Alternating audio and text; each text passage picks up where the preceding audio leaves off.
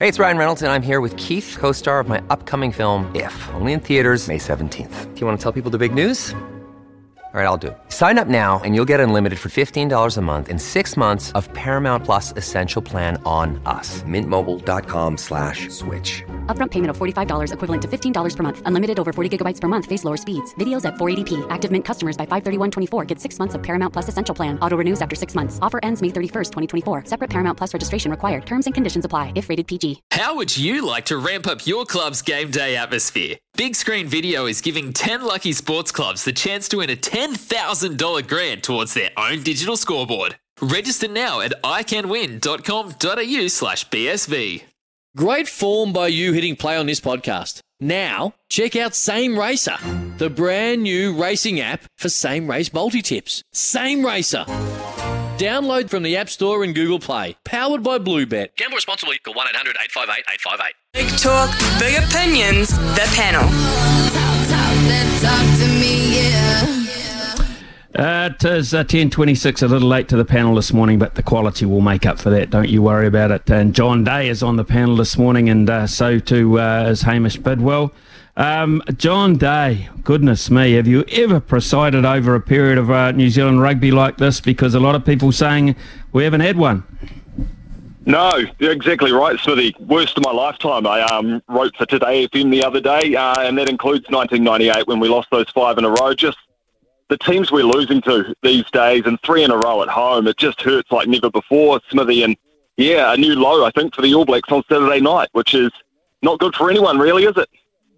No, it's not good. And the feeling around the place is unbelievable. I mean, it was like I wasn't in a New Zealand stadium the other night because Argentina, the small as it was, in terms of their support patterns, their support players, etc., took over the joint with their passion and excitement. It was quite weird.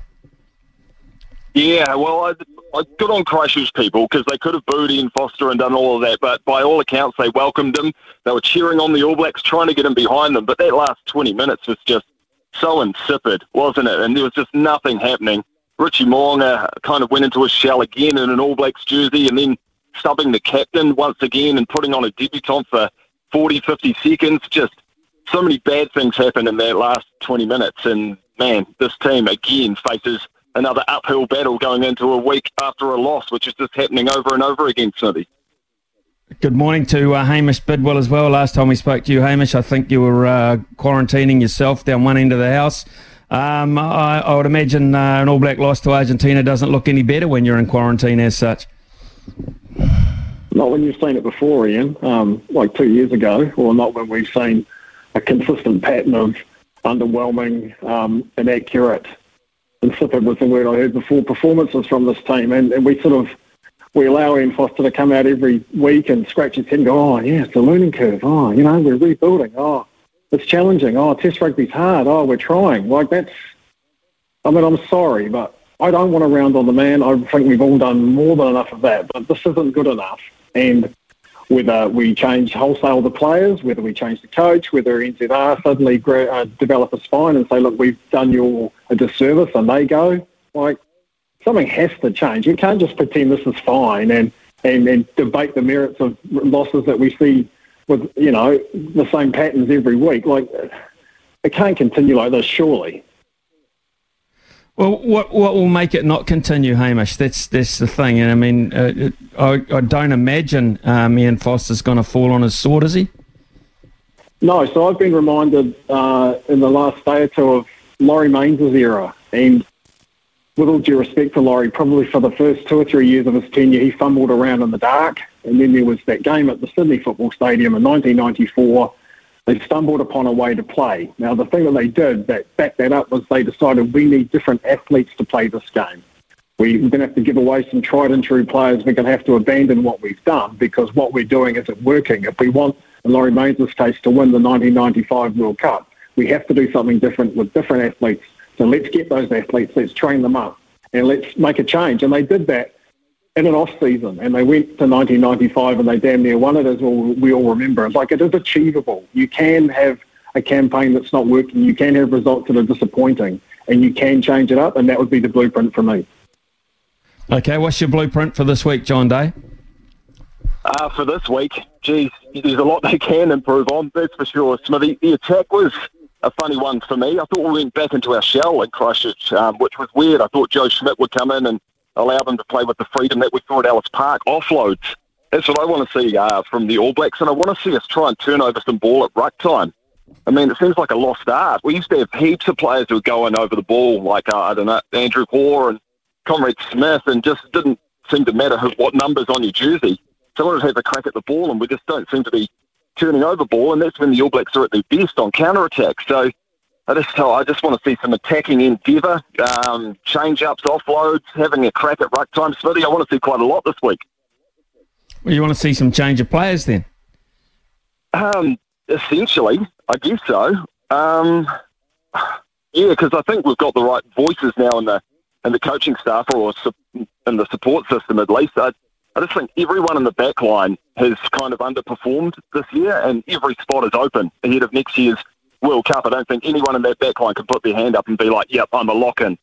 So, yeah, just some confidence in that back line. I don't know, some flair. They just went back into their shell in Christchurch and paid the price, I thought. Here's the blueprint for you, Hamish Bidwell.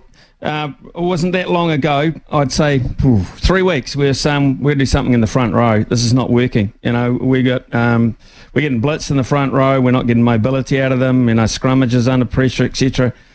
So we did. We changed them. We put a young front row in. Look what happened. And now we got dominance for 50 minutes too, until they took them off against Argentina. So it can be seen that if you make changes within the group and go younger and just do something, it can work. So why won't we see it again? Well, I guess there's been that pressure to try and win, so you put your best team out there. It's funny that after all these years, we're sort of pining for rotation a little, but like guys like Tuivasa-Sheck, Perofeta, Papali'i, Sevu Reece, Jordan at fullback, like I think it's probably time to give those guys a go. Tupou Vaa'i in the second row, like we are not achieving anything by sticking with what we've had, because that's not working. And as you say, we made a wholesale, unexpected change in the front row. We said to guys like Laulala, Tongafasi, Taubau, you're gone. You may never play for the All Blacks again. We're going young. We're going with a bit more vigour. We're going with some scrummaging power, which we've lacked. Like, if you do it in one part of the park, have the courage to do it elsewhere, you know? That's what I was talking about before with the Laurie Mains thing, and saying to guys like Kronfeld and Osborne and Lomu, you are the mainstays of this team. You are critical to our success. We are trying something different. Totally agree. 10:32 here on SENZ. We'll have a quick news break, and when we come back, we'll look at another couple of issues as well with Hamish Bidwell and John Day. Big talk, big opinions, the panel. Talk to me, yeah. John Day with us this morning, as is Hamish Bidwell. And Hamish, if we can talk just very briefly about cricket and contracts, and obviously with Colin de Grandhomme, he's got a different one than the rest of New Zealand's cricket centrally contracted cricketers, because he can sign without anyone. He can sign for another league without anyone knowing. That's interesting, isn't it? Yeah, he's gone about it the wrong way. I think we'll get to an outcome where he does play for the Adelaide Strikers and he relinquishes his New Zealand cricket contract. I don't think they see probably, despite contracting him, I'm not sure that there's a desperate need for him at 11 in any form of the game at the moment. And at 36, I think it's probably time for him to walk away. He should have communicated that. He should have handled things better. It's a shame. It makes him look a bit unprofessional and a bit foolish, but I think we'll get to an outcome and people will just move on. He's not Trent Bolt, he's not Kane Williamson, he's not Ross Taylor. His absence for the team will not leave a hole that can't be filled. In fact, he's battling to make the team. So did things poorly. I think Heath Mills from the Players Association will smooth things over, and we'll see Colin de Grandhomme playing in the Big Bash. Yeah, I think we probably will. He's always been mullet and all, John Day. He's always just been a little different, Colin. Yeah, he certainly has. And communication, working in the media, has never been a strong suit of Colin de Grandhomme's.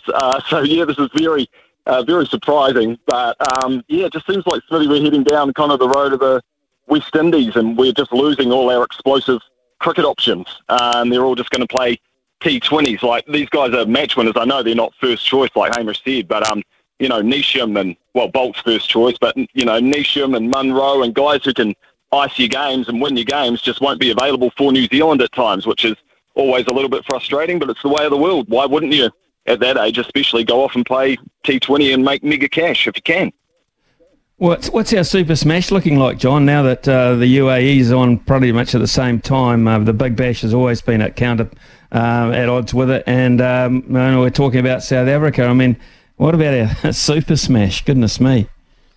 Yeah, it's going to be pretty low-key, isn't it? Like, the NPC is so low-key as well. I can't believe it this year. It just seems like it's going under the radar like never before. It just seems like domestic sports just heading that way at that level, Smithy. If you haven't got the best players because they're off playing for bigger cash around the world, then you're going to have an inferior product at home and you're not going to inspire that next generation. So, yeah, it's a bit of a shame, but that's just the way it works. Classic Shield games this year, Hamish Bidwell. Hawke's Bay have been they're there. It's still there. It's still in the cabinet, but by God, it's been close, and I'm not expecting any different when Southland have a crack or Wellington if they get a chance. It just shows you what a burden that is. I mean, it's a grand final for all the challenges, and it takes a huge amount out of teams. And Hawke's Bay, it's a real mental effort they're putting up to retain it, but it does take its toll, and it may affect their campaign going on while they put all their effort into defence. And perhaps they're not going to be as explosive or as fit and able. They're going to have to rotate guys when they're away. So I don't know what it'll do to their sort of championship aspirations, but it's just great to have the Shield here. I mean, I was reading the other day of Canterbury's 25 defences of the 1980s. I think Hawke's Bay are up to 13. Like, it's a hell of an effort just to get to 13. And we see the Shield turned over so often, but it's great for Hawke's Bay. Like, I know school kids around town who've seen the Shield, had it come to school, get to touch it. Like, it's the magic's worn off a little, and it's hard to judge form. You know, we're talking about rejuvenating the All Blacks. The Safa Moore, to me, has been outstanding for Wellington. But how do you judge his form because of the calibre of the competition? Should he go into the All Blacks as Takeaho's number 2? He would for me, but it's really hard to judge form because of the calibre of teams or players we're seeing in the NPC. Let's change tack again, fellas, and what a performance by Rory McIlroy, John, to win the Tours Championship. A lot of money in the bank for him. I don't think money really matters to Rory at this point. But it was a terrific win for the PGA because at the end of the day, he has been their lead spokesman. Yeah, he's chugged it all on his shoulders. And is that 4 times now he's won the FedEx, Smithy? Is it 3 or 4?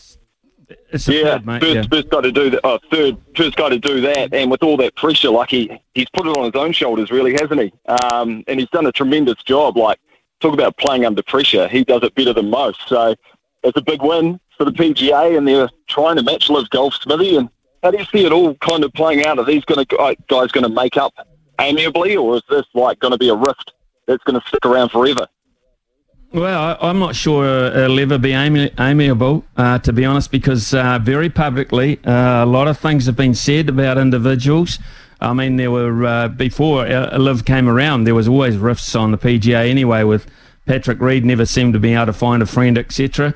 And that exists. Relationships exist in any form of competition, and poor relationships as well. But from my point, Hamish Bidwell, we've just seen confirmed that Cam Smith's gone, Mark Leishman's gone, Joaquin Niemann's gone. So they're pretty high-profile players in their own countries as well.